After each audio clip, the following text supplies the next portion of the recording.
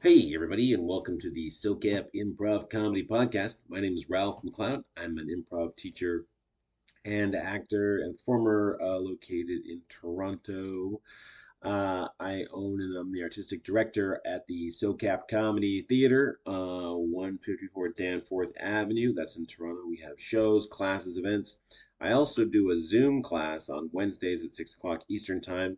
And if you want to come be in that class, just send me a note at ralph at socap.ca. That's SOCAP as in Peter.ca. And you can come and study with me. If you live in Toronto, you can also come and do some of my drop-in classes or my committed classes. I teach now sometimes 5, 6 times a week. It's great and crazy.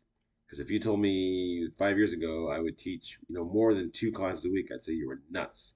Because it used to take so much out of me, and but now it gives me so much. It infuses me with so much energy and joy, and that I love it. And a few times I've taught back-to-back classes, and that's fine too. Although usually after I'm finished the second class in a day, I'm like, okay, my brain needs like some kind of scrubbing or something. So today, and this podcast is about improv, I guess obviously, but it's more dealing with improv as for people who are not really interested in being performers. I mean, I will talk about performance for sure, but most of my students now are people who want to take improv for some of the things it helps, some of the concepts it teaches, some of the tenets, how you can take improv and apply it to your own life. I was in class today, and one of my students had a very beautiful story that happened to her, using the power of yes. And I've heard many stories from students who take the power of yes and apply it to their lives with quite often, great results. In fact, I had two students today who had um, who had used some of the tenets of what we talk about in their lives.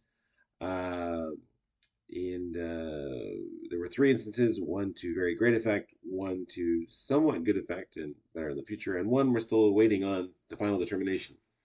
But at the end of the day, I think it's I think, well, I don't know, regretting things you don't do versus regretting things you do.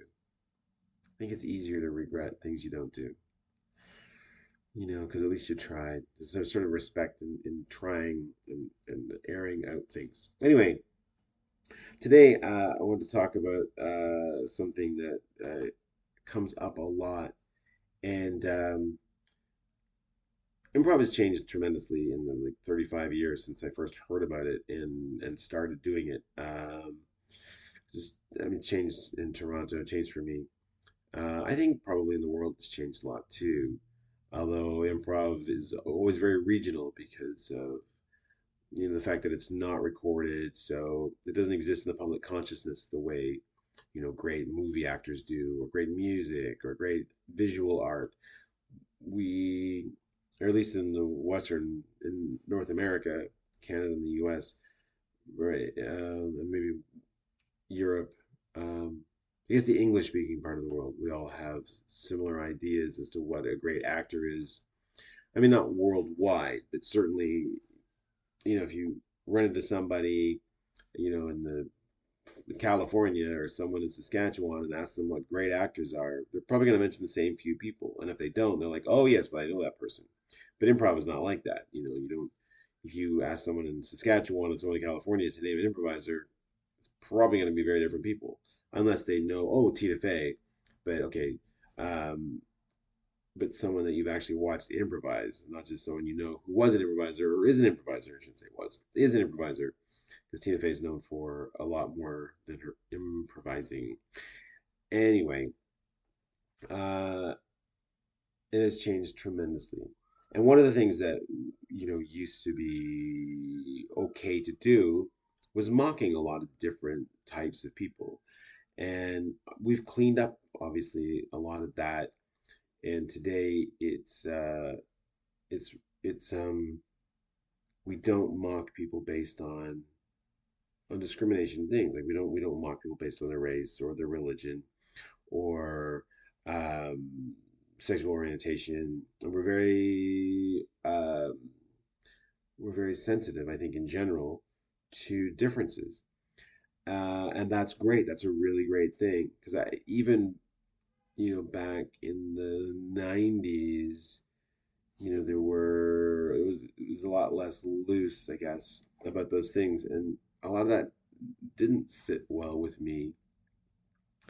Um, and now a lot of it's gotten cleaned up. However, there are still two areas, for some reason, that it is still okay to mock people over, and that's class and age. And I don't get it. I'm bewildered as to why that is continued. Um, if you are in an improv class and there as a character, someone asks for a suggestion and they get, oh, play a character that's 80 years old. It is way more common than not that some of the first things they'll make an Alzheimer joke and they'll wear an adult diaper joke. And I'm like, hold on, what? If we, had an audience member that was older, they'd hate you right now. And I wouldn't blame them.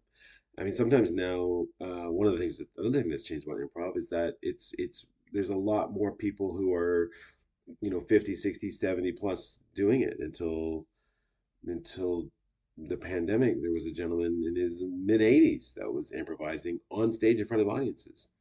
And I'm sure in other parts of the world that's still happening. And in Toronto, well, I'm sure there's people in their 60s for sure that are still getting up and improvising, and that's great. Anyway, I suspect they would take a very dim view of this kind of humor. It's low hanging fruit. It's easy, and it's not funny. No one ever laughs at these things, but uh, it's one of those things that people think will be funny, and they say it. Another one. This is an example from a class of mine. This is a couple years old, but I've heard similar things. Uh, it was a scene between two female characters, and they were engaged in a kind of a one-upmanship, a status battle, if you will. And one character was, well, yes, well, my husband, the English professor, was, oh, excuse, you're still married to that janitor, are you? I was like, hold on, why is that okay? And it's a real discussion, like, you know, if there was someone who was a janitor or a blue collar person who was watching our show, they would hate us.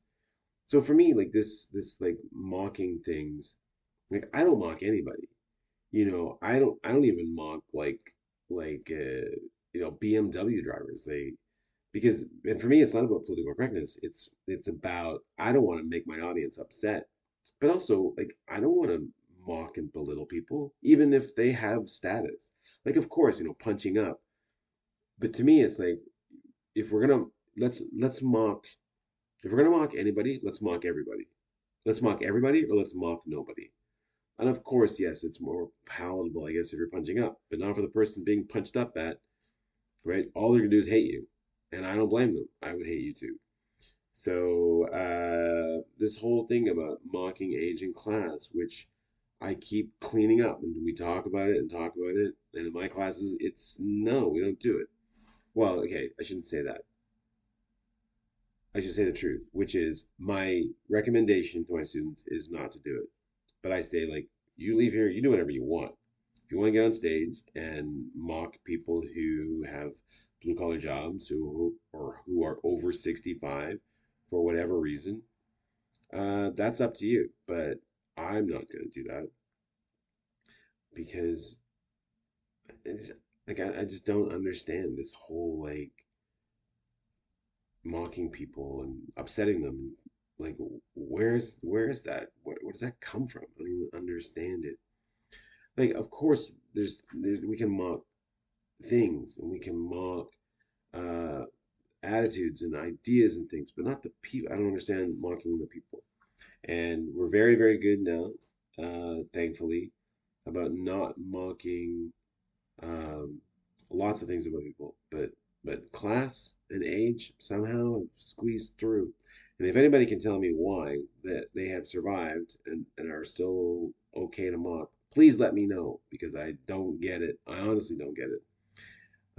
And how I can have students who, or just, and actually not just students, like people in the world too, who will sit there and say we got to respect everybody and we shouldn't belittle people. And I'm like, that is 100% true. And then they'll turn around and say something about someone of a different political class or different social class or a different age. And the irony is completely lost on them. Anyway, that's my 2 cents. And if you ever see me on stage making fun of somebody, a group or something, let me know because I like to talk about it. And also, I'd like to be called out on my stuff. All right, that's me for today. Have a great week, everybody. My name's Ralph. SoCap.ca is the website. Wednesdays at 6, I do a class that's open to everybody on the planet. It's Eastern time, though. So if you're joining me from somewhere on the other side of the world, it might be pretty early or pretty late. All right. Have a great day, everybody. Ciao.